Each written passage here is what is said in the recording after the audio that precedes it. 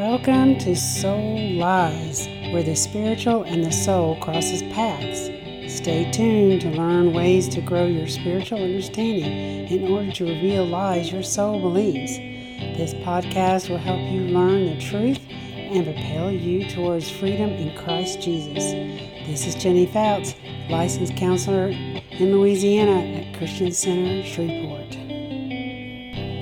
Welcome everyone to our last session of talking about depression. And isn't it going to feel wonderful that we are not talking about this anymore? But depression is so rampant within our society and even within the church. And it is not something that is to be embarrassed of or feel like you're cursed or think that you're not being as good a Christian as everybody else.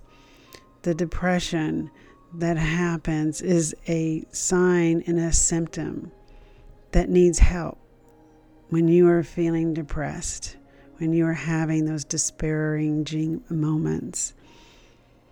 Depression is that time to stop and say, oh, something is wrong and I need to figure out where it is. And hopefully these last few weeks you have gotten some understanding of how to even begin to look for what is causing the symptoms of depression. Now we know that there is an emotional part to it for sure. We know that there are environmental parts to it. We know that there are physical parts to it. We've talked about our neuroplasticity. We've talked about what happens in the brain. You know, your hormones can get all out of whack, and that can also make you depressed. And so that depression is a symptom that is trying to tell you, hey, you need to look at this. Don't ignore it. Don't shut it down. Don't go to the doctor. Just get a pill and say whatever.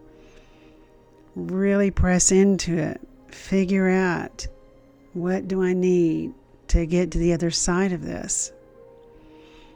And after all of the studies and all the work, one of the conclusions that came from this author of this book is to understand that there is a spiritual component to this.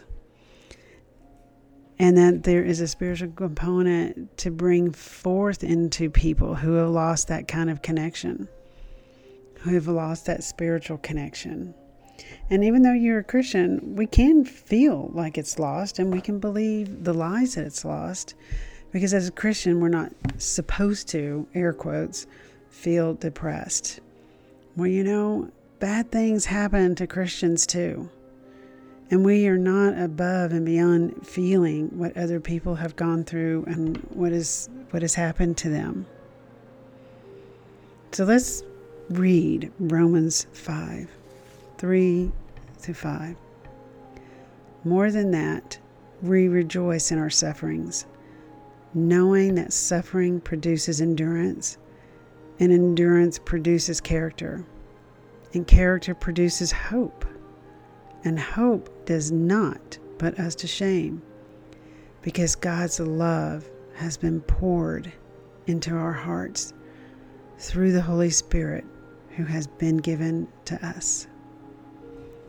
So see, what you're suffering through, what you're going through, is a place of growth that can be shared with anyone and everyone. If someone who hasn't been a Christian and have walked through that place as a Christian, to be able to help someone else that's coming through that place, or maybe something that has happened to encourage someone that depression doesn't have to last forever. If this is not the destiny of your life, so that you can become that encourager. Don't ignore the symptoms of what depression is trying to tell you. Dive into those symptoms and begin to dissect and begin to look and begin to reach out, begin to reconnect with all those different kinds of connections that you have slowly but surely been trimmed away and cut away so that our brain can change. That we can all begin to grow and to begin to change. I want to take this time and this moment to encourage anyone who is suffering with depression, anyone who knows someone who is suffering with depression. You do not have to stay stuck in that place. You too can grow. You can learn if you listen to the symptoms, if you listen to what the pain is that you are carrying. You can heal and have your mourning turn into dancing. You can have an oil of gladness for your mourning.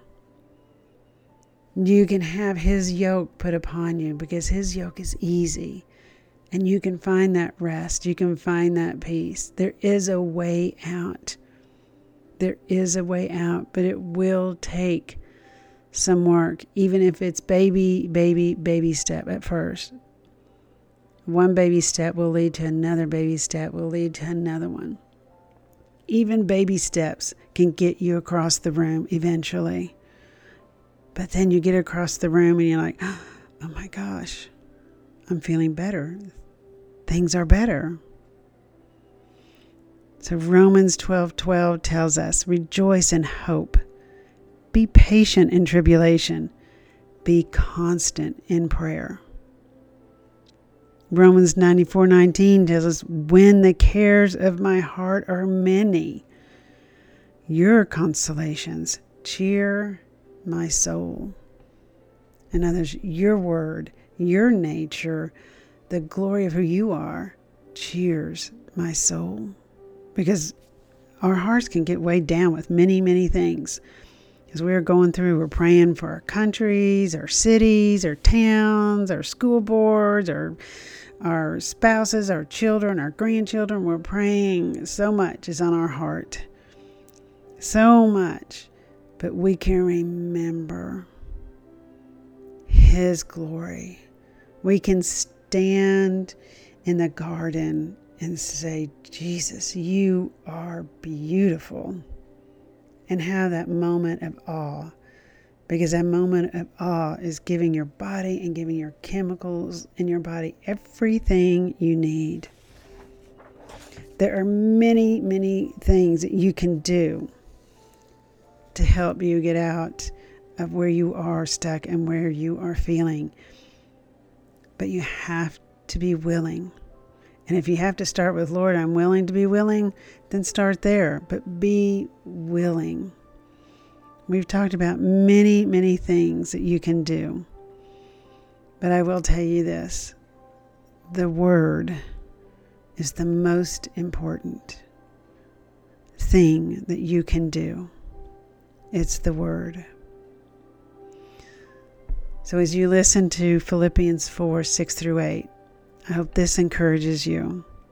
Do not be anxious about anything, but in everything, by prayer and supplication with thanksgiving, let your requests be made known to God. And the peace of God, which surpasses all understanding, will guard your hearts and your minds in Christ. Finally, brothers, whatever is lovely, whatever is true, whatever is honorable, whatever is just, whatever is pure, whatever is commendable, if there is any excellent, if there is anything worthy of praise, think on these things. This is step one, how you begin to get out with Him. Let your requests be made known to God. Help me out of this depression. Help me out of this despair.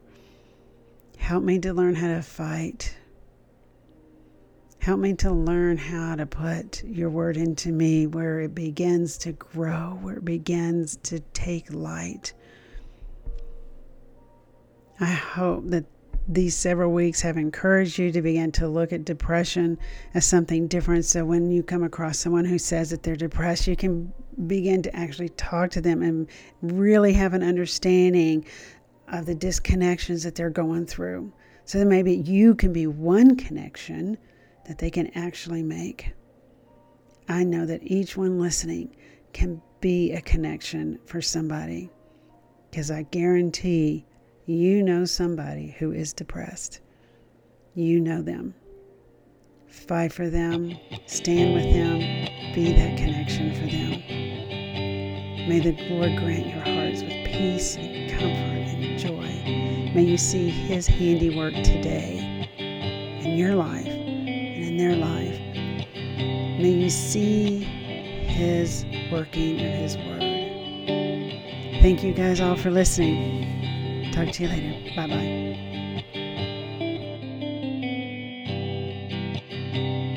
Soul Lies is meant for information only. It is not a substitute for counseling.